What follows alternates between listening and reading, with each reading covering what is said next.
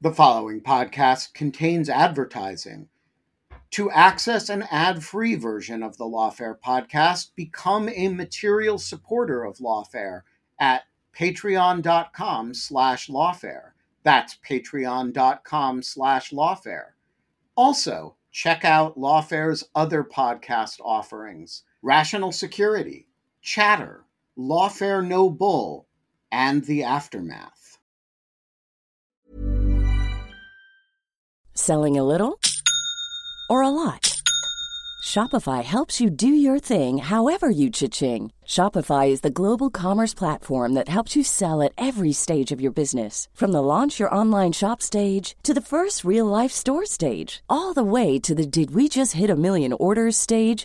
Shopify is there to help you grow. Shopify helps you turn browsers into buyers with the internet's best converting checkout. 36% better on average compared to other leading commerce platforms. Because businesses that grow, grow with Shopify. Get a $1 per month trial period at shopify.com/work. Shopify.com/work.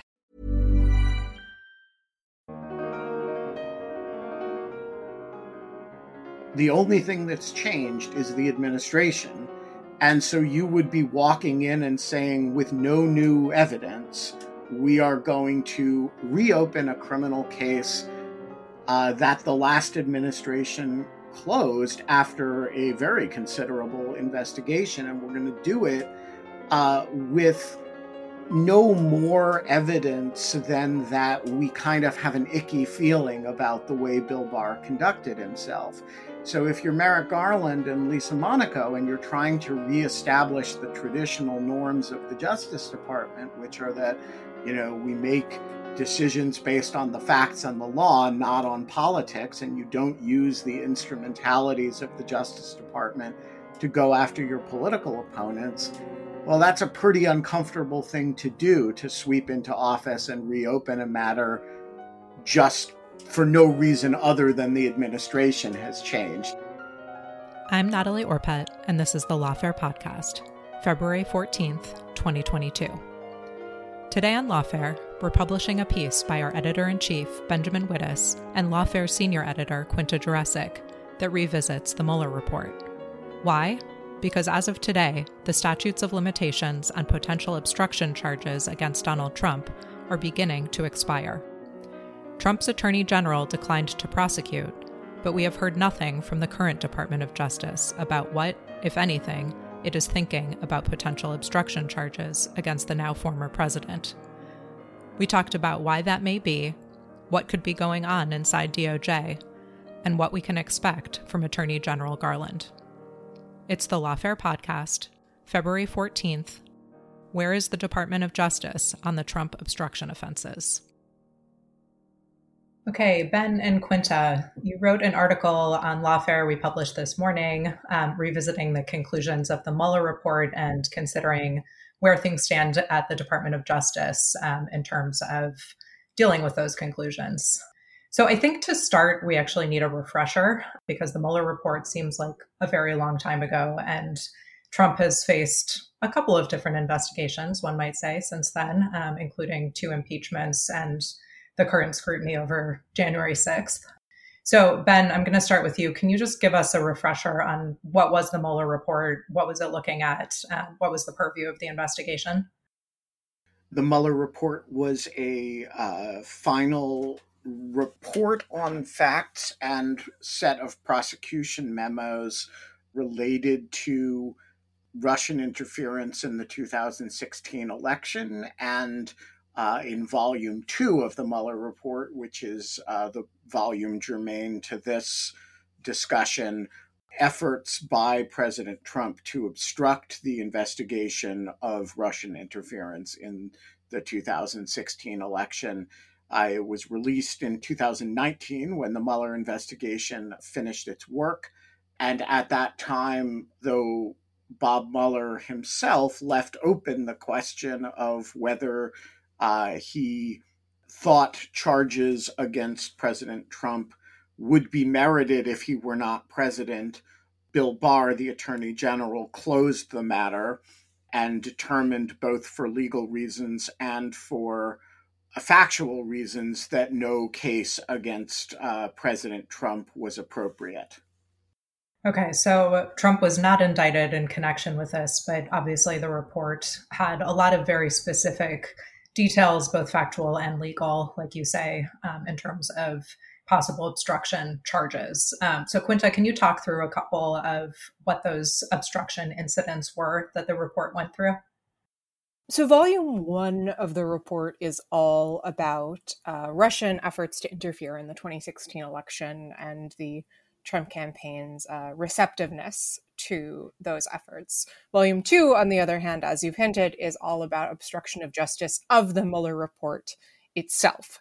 And the way that Mueller constructs that second volume is essentially running through a number of instances that could potentially be charged as obstruction of justice. And Mueller kind of breaks up that analysis into looking at the 3 common elements of most of the relevant obstruction statutes. So that requires an obstructive act, a nexus between the act and an official proceeding. So there needs to be an investigation you're obstructing, and corrupt intent. And so he kind of runs through all of these acts that Trump took. So the very first example listed in the report, and the one that the 5-year statute of limitations will expire as of today, February 14th, 2022, involves Trump telling then FBI Director James Comey, essentially hinting that he might want to drop the Flynn investigation. I think the exact words he used, according to Comey and Mueller, were, "I hope you can see your way clear to letting this go."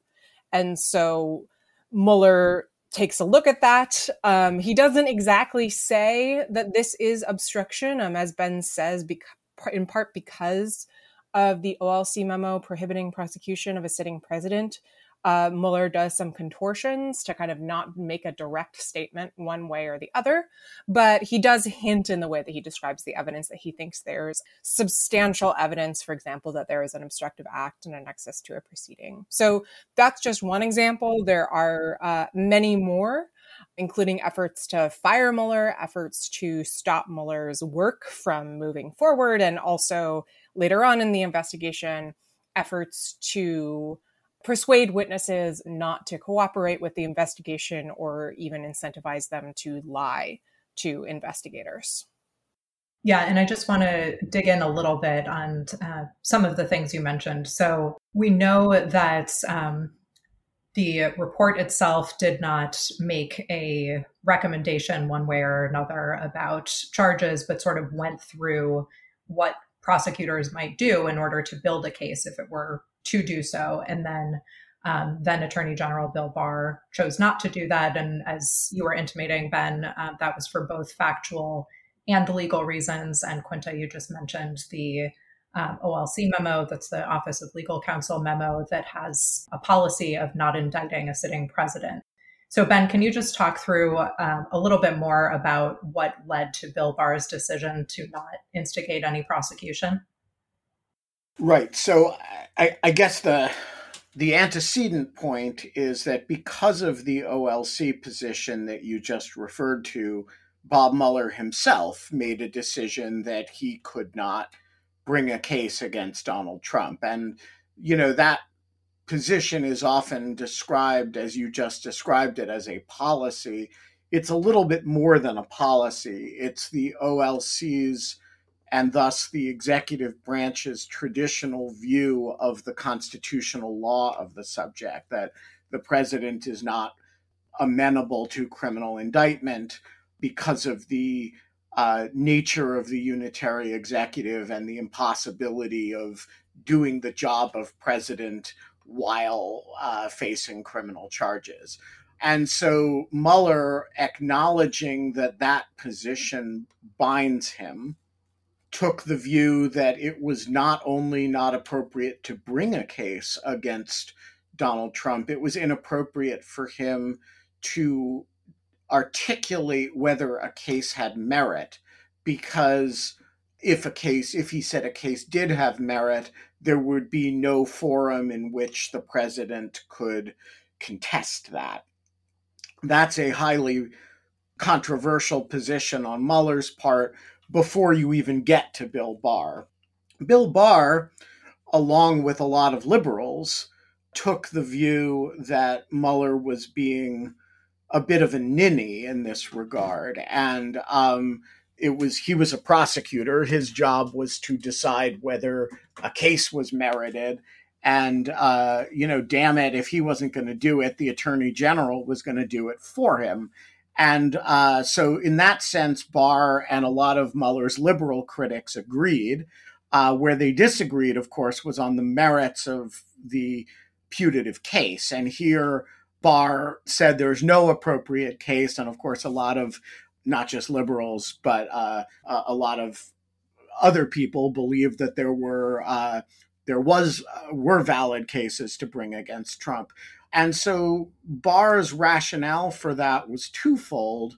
One aspect of it was that he believed that there were problems with Mueller's legal theory. And here specifically, and we can get into the details of it later, but the basic problem that he identified, or he believed that Mueller's legal theory had, was that it is not clear that the obstruction statute applies to the acts of the president that are authorized by the Constitution, or can be applied to the president absent a very clear statement by Congress that that's what it intended, if the application might burden the exercise of his legitimate presidential powers. And so it's an interpretation of a traditional OLC view of what's called the plain statement rule with respect to application of criminal laws to the president. The second reason, and this is, I think, is sort of separate from that, is that Barr took a very generous view of Trump's conduct. And so there are situations where, for reasons, again, we can talk about later, where the legal theory problem is less acute, and Trump might very well be outside of the zone where the plain statement rule analysis would help him very much. And here, Barr just interpreted Trump's actions in a very generous fashion and contended that factually there would be no reasonable basis for a case. And so, yeah, there were legal theories that underlay Barr's judgment and factual theories, both of them controversial. We obviously now are at a point where President Trump is no longer President Trump. So the question of OLC policy, or somewhat more than policy, as you describe it, Ben, is no longer applicable as to what is doable against a sitting president. So we have a new administration in place, a new attorney general, and this should be potentially something that can be revisited. So that is where we stand now. And your article, I think, stands at sort of the nexus of that fact and the fact that, as you raised before, Quinta, we are reaching the statute of limitations on certain of the incidents and potential obstruction charges that could have been brought in connection with them. So can you just remind us, Quinta, what are statutes of limitations and why do they matter in this context? So in layman's terms, the statute of limitations is the period after which you commit a crime where you can be charged for that crime. So generally, the statute of limitations for federal crimes is 5 years unless specified otherwise. So if I, for example, obstructed justice, I went to Ben's house and suggested that it was a nice house and it would be a shame if anything happened to it. And in the midst of a lawfare investigation into malfeasance of some kind, I would potentially be on the hook for that 5 years out. But after 5 years and a day, I can no longer be prosecuted for my efforts to threaten Ben into not cooperating with a federal investigation into our various malfeasance. In this case, I think the fact that the statute of limitations is beginning to run is actually really important, because there was a conversation after the Mueller report came out about whether the statutes of limitations for crimes perhaps committed during a president's term should be tolled, essentially meaning pushed back. so that a president wouldn't be able to simply run out the clock during their term and then only, essentially be able to get off scot-free because a significant portion of the time during which the statute of limitations was running down, they weren't able to be prosecuted at all. Congress obviously did not take that approach. So that's why we're in the situation we're in now, where the statutes of limitations for these potential obstruction offenses committed during Trump's presidency are starting to run down, even though it is just a year out from when Trump, in fact, left office. So your point in reminding us of these obstruction charges and the possibility of there being no time like the present to look into them is that the statutes of limitations are beginning to run out with respect to some of these incidents. And you point out that we have heard nothing from the Department of Justice about what they are doing, if anything, with what is left after the Mueller investigation, whether any of these things should be revisited, whether they have been revisited. And in your article, you walk through 4 possibilities of why that might be. So I just want to go through each one in turn. And Ben, I'll start with you. The first possibility you talk about is that the Department of Justice just considers the matter closed as per what then Attorney General Bill Barr concluded. Can you talk us through that one? Yeah, of course. There's actually 2 variants of this one, and I think they're a little bit different from one another. So one is that, without something to raise the issue again, it just never came up. So they never looked at it again, right? They came in, they were super busy. There's a January 6th investigation. There's, ransomware. There's all kinds of, espionage and other scary stuff going on. And there's a pandemic and a lot of civil litigation, right? And so they've got a lot of stuff to do. And the Justice Department kind of typically isn't in the habit of just saying, hey, wait a minute, did the last administration handle this correctly? And so they just kind of ignored it, right? And I think that's a real possibility. The other maybe more likely version of that is that they actually made a decision to defer to the closing of the investigation by the prior administration. And that decision would look something like this, right? You'd say, well, should we reopen this? Barr's handling of it seems a little bit peculiar, and it certainly was politically controversial. And maybe you make a decision, no, without a specific reason to reopen a declination decision from the last administration. We're not going to, because the sort of norms of the department are that if there's not, if there isn't newly discovered evidence, you kind of don't open a case against the prior administration just because you feel like it, or you have a feeling that the last attorney general may not have been behaving with the highest traditions of the department. So I think, one possibility is that it's a kind of active decision that, hey, unless something comes along that, changes the landscape, the department's decision to close a matter is actually a decision worthy of respect, even if we don't agree with it. And another possibility is a kind of more passive version of that you actually, though it's been very, very much on the minds of people like Quinta and me, it's not especially on the minds of Merrick Garland and Lisa Monaco. They came in, they have a department to run, and so they're doing that, as Barack Obama would have said, looking forward, not backward. Okay, and can you just talk a little bit, Ben, about what exactly to build a little bit, what are the sort of institutional or comedy or policy reasons that it is so controversial to revisit a previous administration's declination decisions? Well, it's controversial to revisit. It's also controversial not to revisit, right? Because this is a situation in which lots of people, and I confess that I'm one of them, have a lot of questions about the integrity of Barr's original decision. And so, when you make a decision that you're not going to reopen it, you're really making a decision, if Barr, threw the case for Trump, we're going to let that stand. And that rightly, in my view, makes people very uncomfortable. On the other hand, here are the factors on the other side.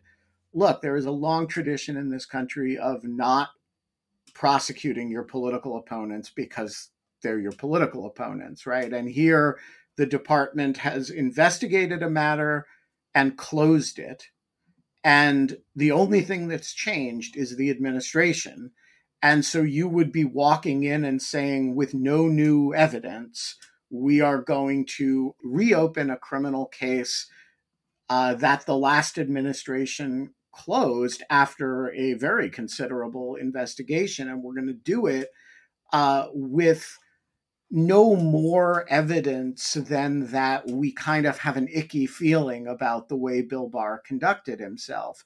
So if you're Merrick Garland and Lisa Monaco and you're trying to reestablish the traditional norms of the Justice Department, which are that, we make decisions based on the facts and the law, not on politics, and you don't use the instrumentalities of the Justice Department to go after your political opponents, well, that's a pretty uncomfortable thing to do, to sweep into office and reopen a matter just for no reason other than the administration has changed. And so I think this one has a bit of a damned if you do, damned if you don't quality to it. Okay. And Quinta, you had as your second possibility that you guys articulated in the article, the possibility that the Department of Justice did in fact review Bill Barr's conclusions. Can you talk us through that one? So this possibility centers on some of the legal questions or problems that Mueller's investigation snagged on a little bit. And what I mean by that is that after Mueller lays out all of these instances of potential obstruction in the Mueller report, there's a legally very dense section of the report that's essentially walking through why it is that the special counsel's office thinks these could be obstruction of justice, even though it was the president who committed them. And the reason they need to do that is that the president obviously occupies a bit of a unique position in American constitutional law. And as Ben has already mentioned, there's a concept that the Office of Legal Counsel has relied on, known as the clear statement rule, where OLC has pointed to statutes saying, we don't necessarily think that these statutes apply to the president absent a clear statement to that effect in the legislative text. So then the question is, all right, the obstruction statutes don't explicitly say, yes, the president can do this too. So can the president obstruct justice, legally speaking? Mueller concludes that the president can, but there are a lot of really tangled issues here. And Jack Goldsmith wrote in Lawfare when the Mueller report was first released, kind of setting them out. I don't want to get too deep in the weeds, but there are issues just on the level that I just raised. And then there's also the additional question of, okay, well, what if the president is actually doing something that is within his powers as president under Article 2, but is potentially obstruction? Can that be charged? So a good example here is, for example, asking the FBI director to drop a case or firing the FBI director. I don't think anyone would disagree that those are eminently under Trump's presidential power as the chief executive, and yet Mueller is identifying them as examples of potential obstruction. And you can look at this issue around the clear statement rule and sort of interpret that more or less aggressively to say, things that touch on the president's Article 2 powers raise this clear statement issue, or you can say even more broadly, and Jack makes this case in his piece, that the clear statement rule would preclude application of the obstruction statutes to presidential conduct so long as applying it in that way would arguably limit the president's constitutional role. So it could potentially do so, not definitely. So that's a pretty dense legal thicket.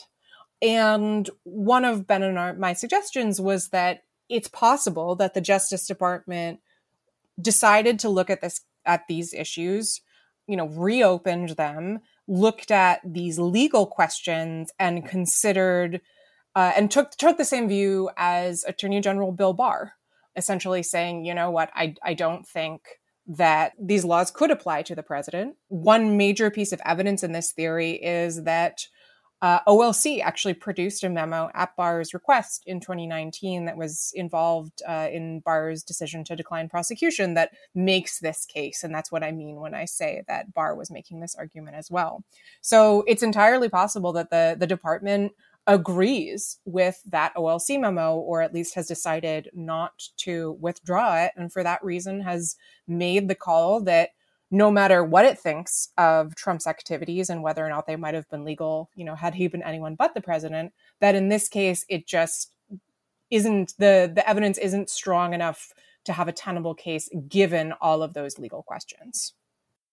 Okay, and I just want to sort of drill down for clarity, because I think this is an area where people can sometimes get confused. There is, on the one hand, an OLC memo that says you can't indict a sitting president because that would interfere too much with his or her ability to function as president.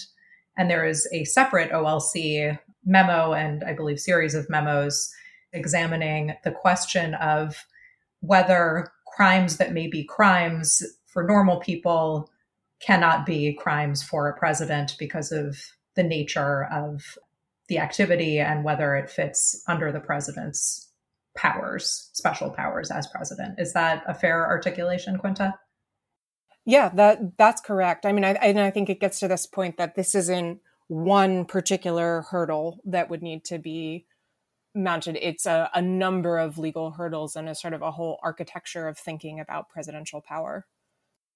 And just if I can add to that, OLC has a complicated role here because they have the job of sort of figuring out what prosecutorial authorities are. And as a general matter, they're going to interpret those pretty broadly because, that's a big executive function. But they're also, of course, the guardians of traditional presidential powers. And so here, where you have the possibility of federal criminal law being deployed against a president, OLC has kind of a foot in more than one world, right? And they are, among other things, keen to preserve maximum latitude for presidents and executive figures to do their jobs. And so they have a tough role here. Yeah, I think that's a great point. Okay, so moving along, the third possibility, Ben, that you two discuss is the possibility that the Department of Justice has actually reopened the matter. So can you talk us through that one? Right. So there's, just as we talked about earlier, Barr identified factual and just as he identified legal problems with Mueller's case as he saw it, he also claimed that there were factual problems. And so one possibility here is that the Justice Department has taken a look, and as Quinta describes, they've determined that Barr is right, or at least right enough about the law that a case would be very difficult. Another possibility is that they've looked at this stuff and they said, gosh, Barr's all wet about the law, but he's kind of right about some of the facts. And these factual questions are actually going to be make a prosecution really hard. And so some of these facts that are, inconvenient from a prosecutorial point of view that Barr pointed out include the fact that while Trump threatened and tried to interfere a lot, he actually produced an enormous amount of information. He didn't prevent his people from testifying, though he didn't testify himself.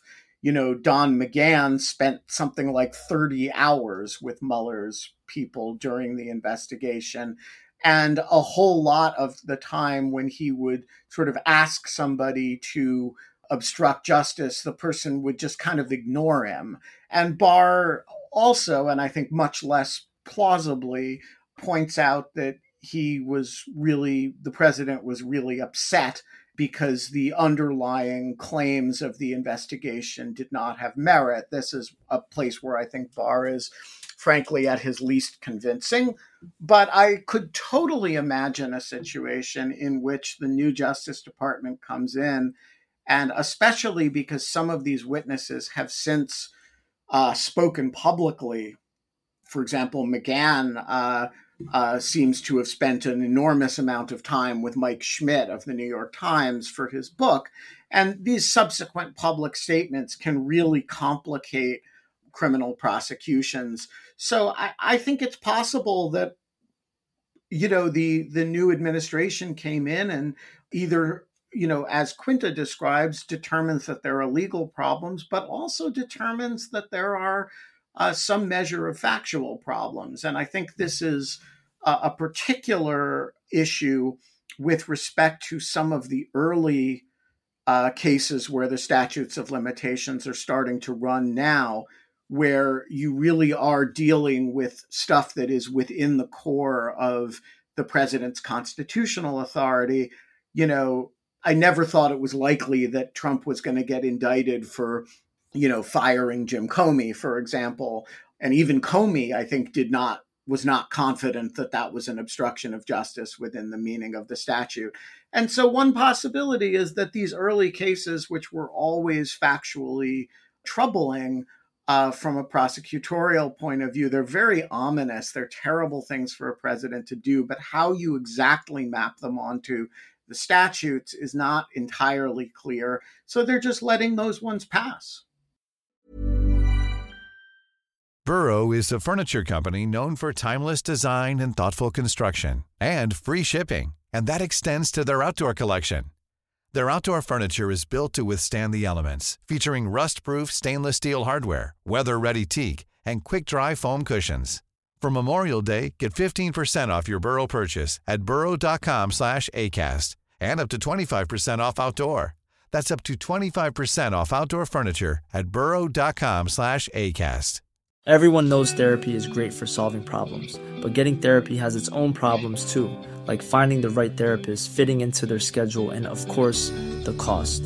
Well, BetterHelp can solve those problems. It's totally online and built around your schedule. It's surprisingly affordable too. Connect with a credentialed therapist by phone, video, or online chat, all from the comfort of your home. Visit BetterHelp.com to learn more and save 10% on your first month. That's BetterHelp, H-E-L-P. Okay, and your last possibility of the four, Quinta, you say it is possible that the Department of Justice is letting certain statutes of limitations lapse on purpose. Can you walk us through that one? The argument here is essentially that a number of the later instances of obstruction, later in terms of time, when they took place during the Mueller investigation, and therefore when the statute of limitations would lapse, are just simply stronger cases if the department did potentially want to bring a case against Trump. So some examples of this, the earlier cases, like we mentioned, asking Comey to drop the Flynn investigation, firing Comey, for example, those run into these really thorny problems around Article 2. And there are later instances of conduct, instances that took place in through May to July 2017. So the statute of limitations would lapse in June and July 2022, where Trump was taking actions that are arguably not within his presidential power at all. In one of these instances, he ordered his White House counsel, Don McGahn, to actually falsify a document, create a false record saying that Trump had not told McGahn to fire Mueller when in fact he had. And that attempt actually was in February 2018. So the statute would lapse in February 2023. If you're potentially bringing a case, it might be very nice indeed to not have to worry about these Article 2 questions. Although, of course, you still have to get around the problem of whether or not the obstruction statute apply to the president at all. There are also some other cases or some other incidents where the statute of limitations is quite far out. And those involve Trump's conduct toward Paul Manafort and Roger Stone, and perhaps Michael Flynn as well, though Mueller seemed to assess the conduct toward Flynn as maybe providing less strong of a case, where Trump was sort of trying to encourage them not to cooperate with investigators. And in those instances, the reason why the statute of limitations is pushed quite far out is that Trump actually pardoned all three of those individuals in 2020. So the statute of limitations, I would argue that constitutes an additional obstructive act, and therefore the statute of limitations is pushed back to 2025. Now, if you're the Justice Department, maybe you look at that and you say, we actually have quite a lot of breathing room here. We can really take our time in thinking about this, whether we do want to bring these cases. And we're just not going to worry about the fact that the statute of limitations start clocking out in early 2022, because those aren't the deadlines that we care about. So this is really more of a kind of a wait and see situation. And I will just put in a quick plug for people to take a look at the article on our site, because it contains a very useful updated heat map, as we call it, that shows the different incidents and the sort of relative strength of potential charges of obstruction relative to those incidents, and also includes the statute of limitations date, which is a really helpful visual for what Quinta was just describing. So before I get to asking you both about the conclusion that you drew about which of these possibilities was the most likely, I just want to ask, how much do you think that political or institutional rationales are affecting each of these possibilities for why we are not hearing from DOJ? Ben, I'll start with you. Yeah, so I think you can only answer that with a rumination on what it means for the Justice Department to consider politics, because this is a politically loaded and explosive question, and whichever way you treat it will have political implications, and some of those political implications are probably legitimate factors in Justice Department thinking. So, for example, is it a legitimate factor to consider that we have a very long tradition in this country of not prosecuting former presidents?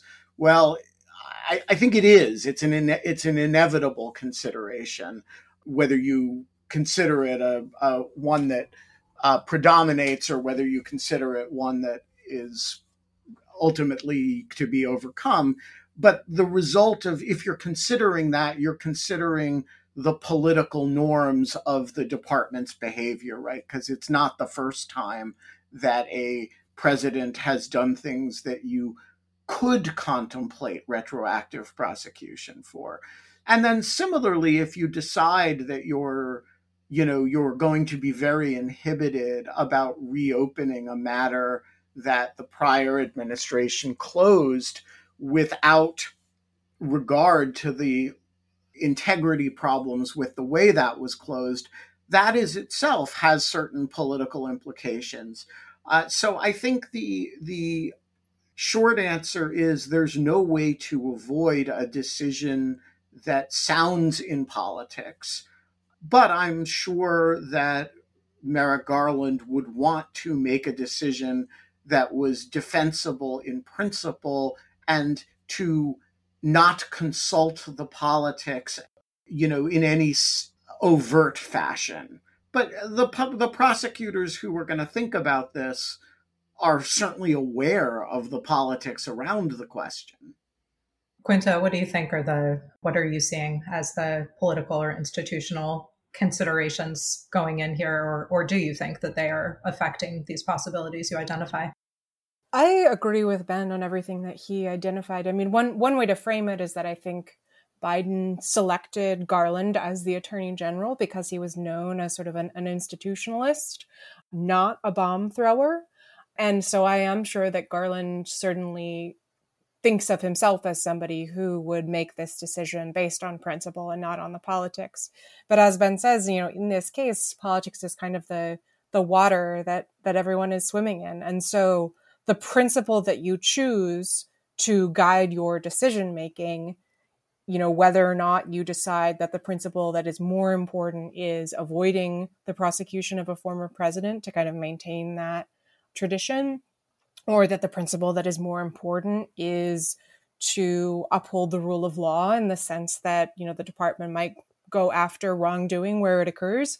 That choice of principle is itself necessarily going to be politically inflected because it speaks to what particularly Garland means when he says he wants to restore integrity to the Justice Department, and what it means when he says that, he wants the public to have trust in the department's independence. And so there's sort of no way out in this situation. I do think that, the fact that the department hasn't said anything may perhaps itself be representative of an effort to find a way out by just not talking about it. But Ben and I are here to make sure that we consider the sort of political implications of that as well. So circling back to the article, you've laid out these 4 possibilities for us. And what did you conclude was the most likely of these possibilities, Ben? We think independently came to the view that the most likely is the first. That is, that the department has made a reasonably conscious decision not to reopen this matter and simply to let sleeping dogs lie and defer to Bill Barr's disposition of the matter.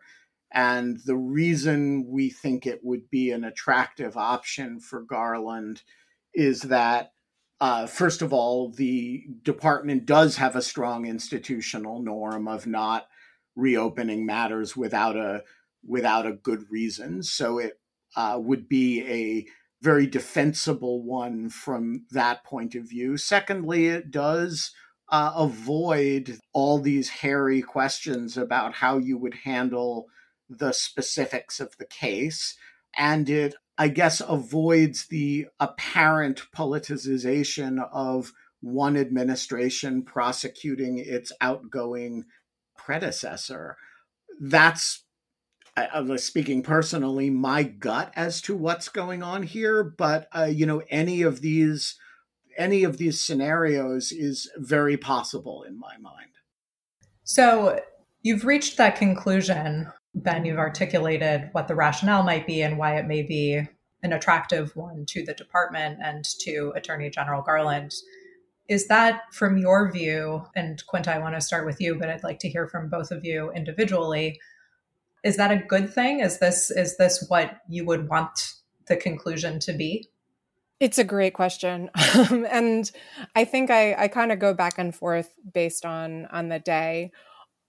Ultimately, I guess I would say I am conscious of the different values that go into that decision. And I do think that the consideration around not seeming to engage in political prosecution or at least politically motivated investigation of a former president is important.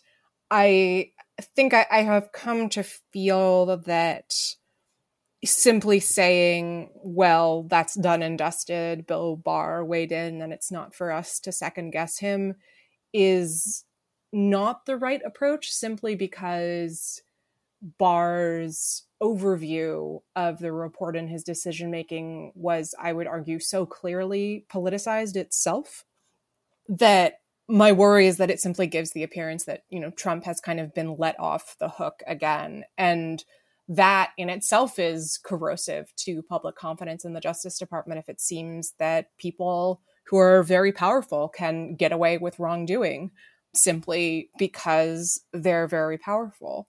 And so that I think gives me a lot of pause. I'll be interested to hear what Ben thinks here. But I mean, the other thing to keep in mind is,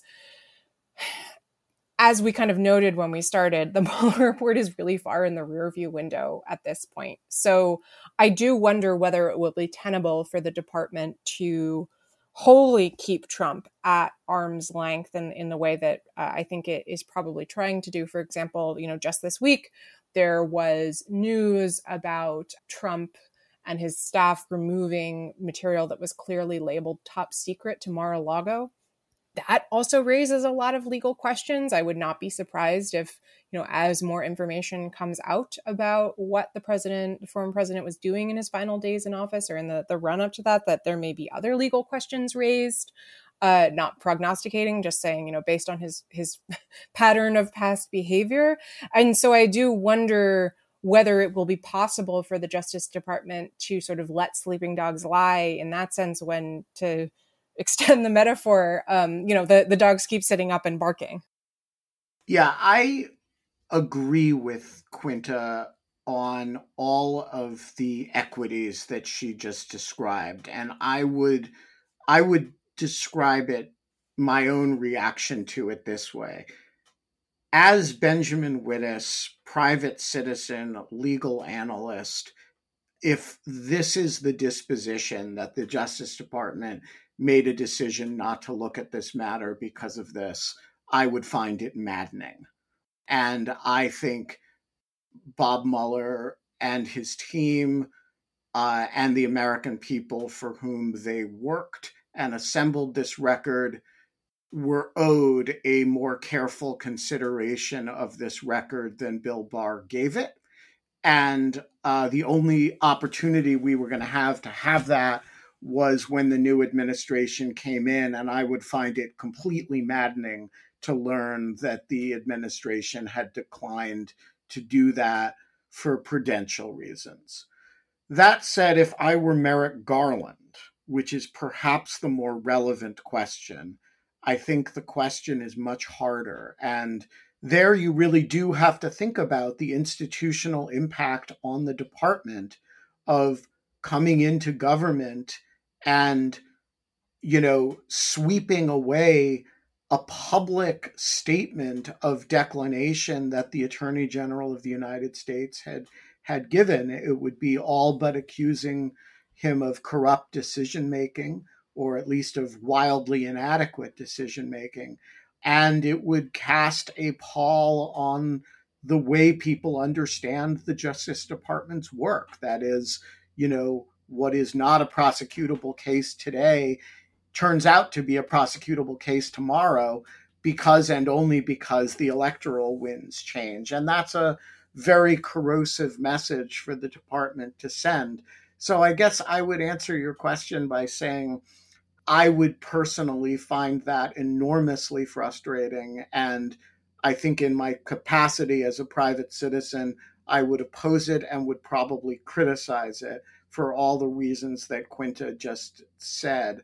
That said, if I were advising Merrick Garland and whispering in his ear as an employee of the Justice Department, I might actually give precisely the opposite advice.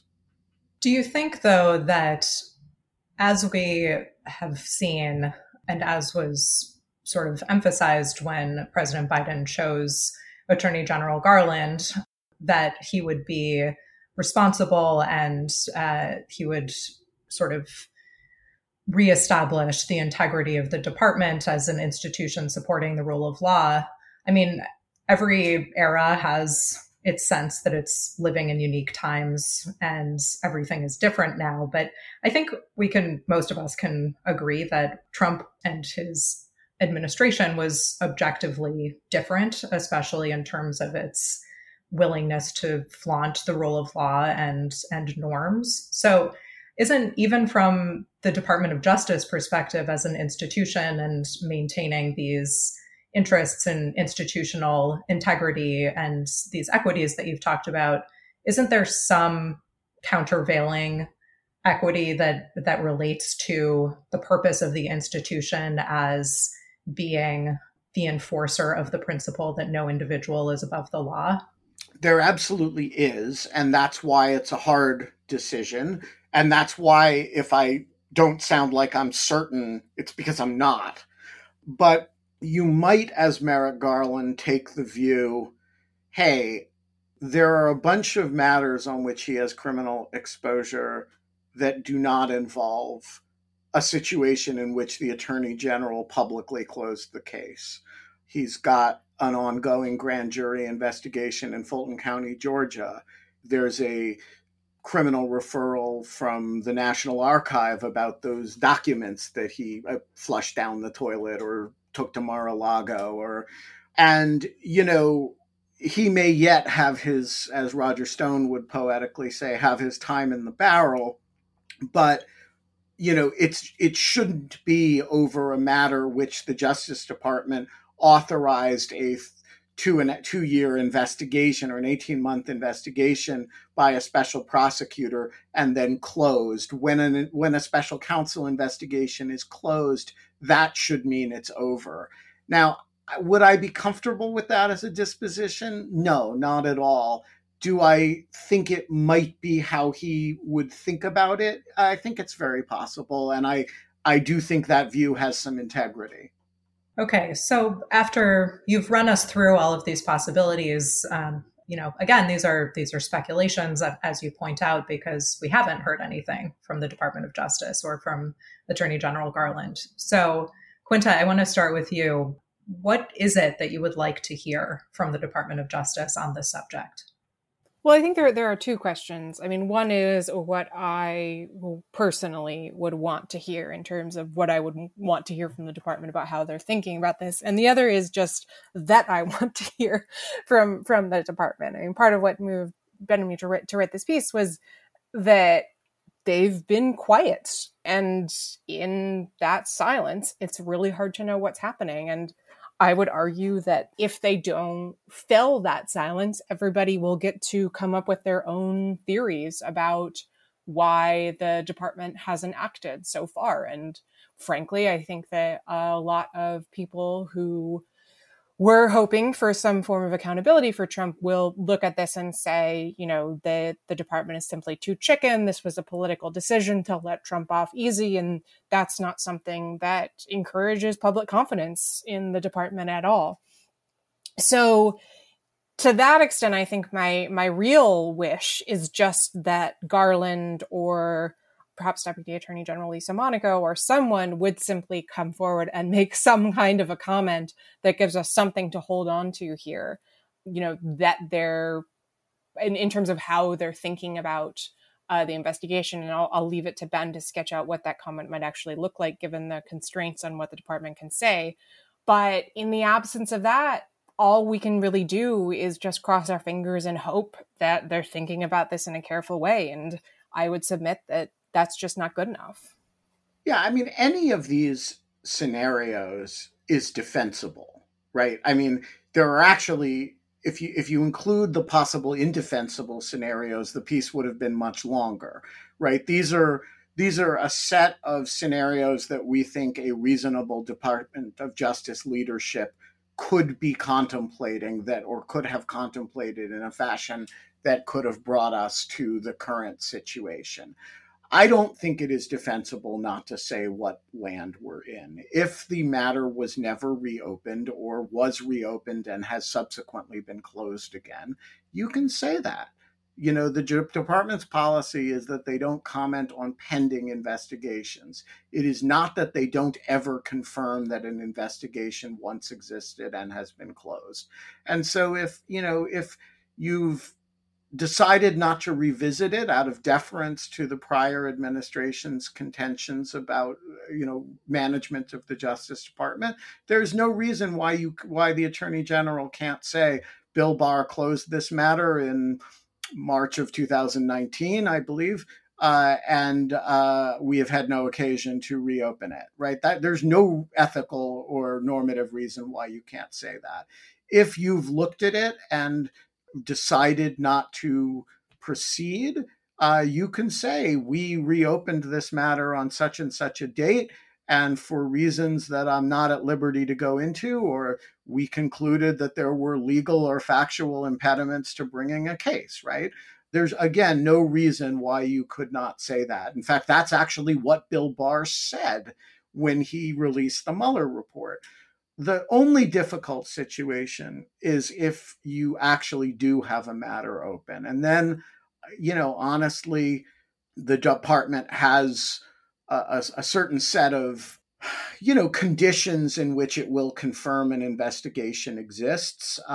Most famously with respect to this investigation, of course, Jim Comey did it in testimony to Congress with the authorization of the Justice Department, right? That there is an investigation of the Trump-Russia matter in March of 2017. And so he could do that. He could also simply say that, he's not commenting on a pending investigation and thereby letting people conclude or infer that there is a pending investigation.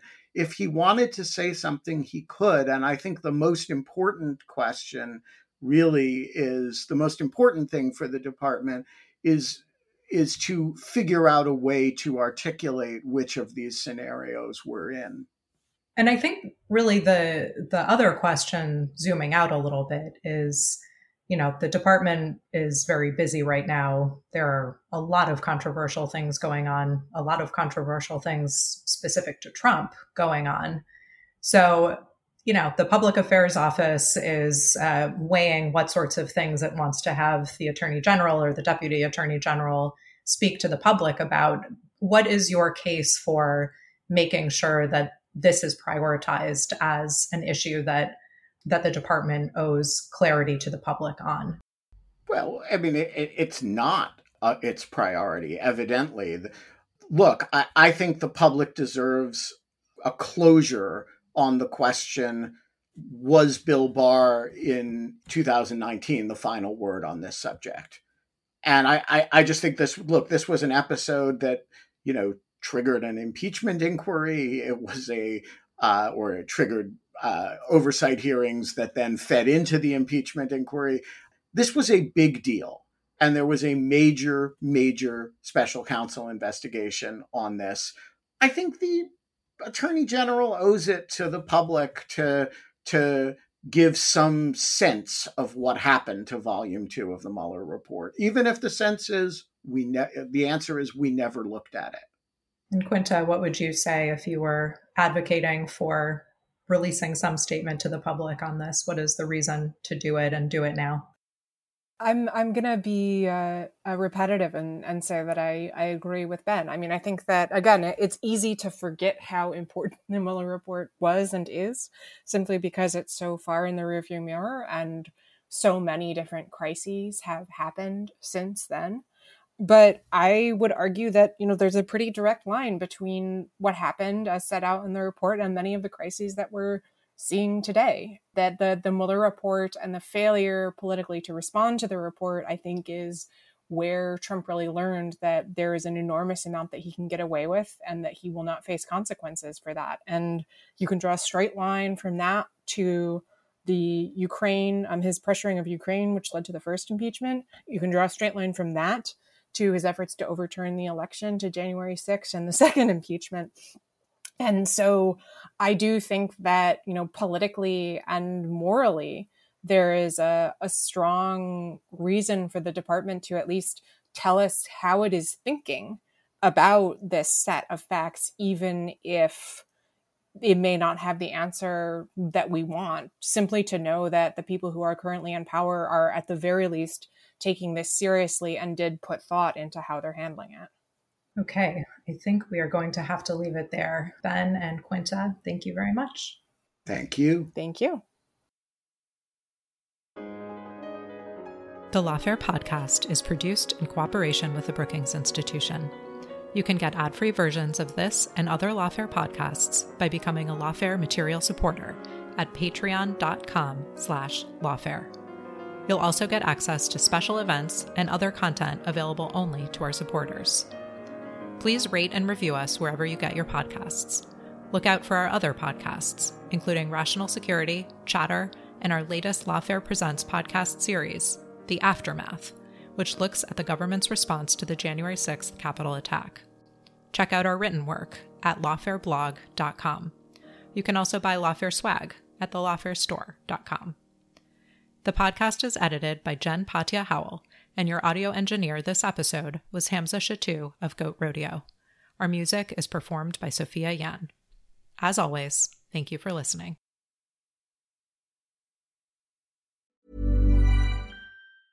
Even when we're on a budget, we still deserve nice things.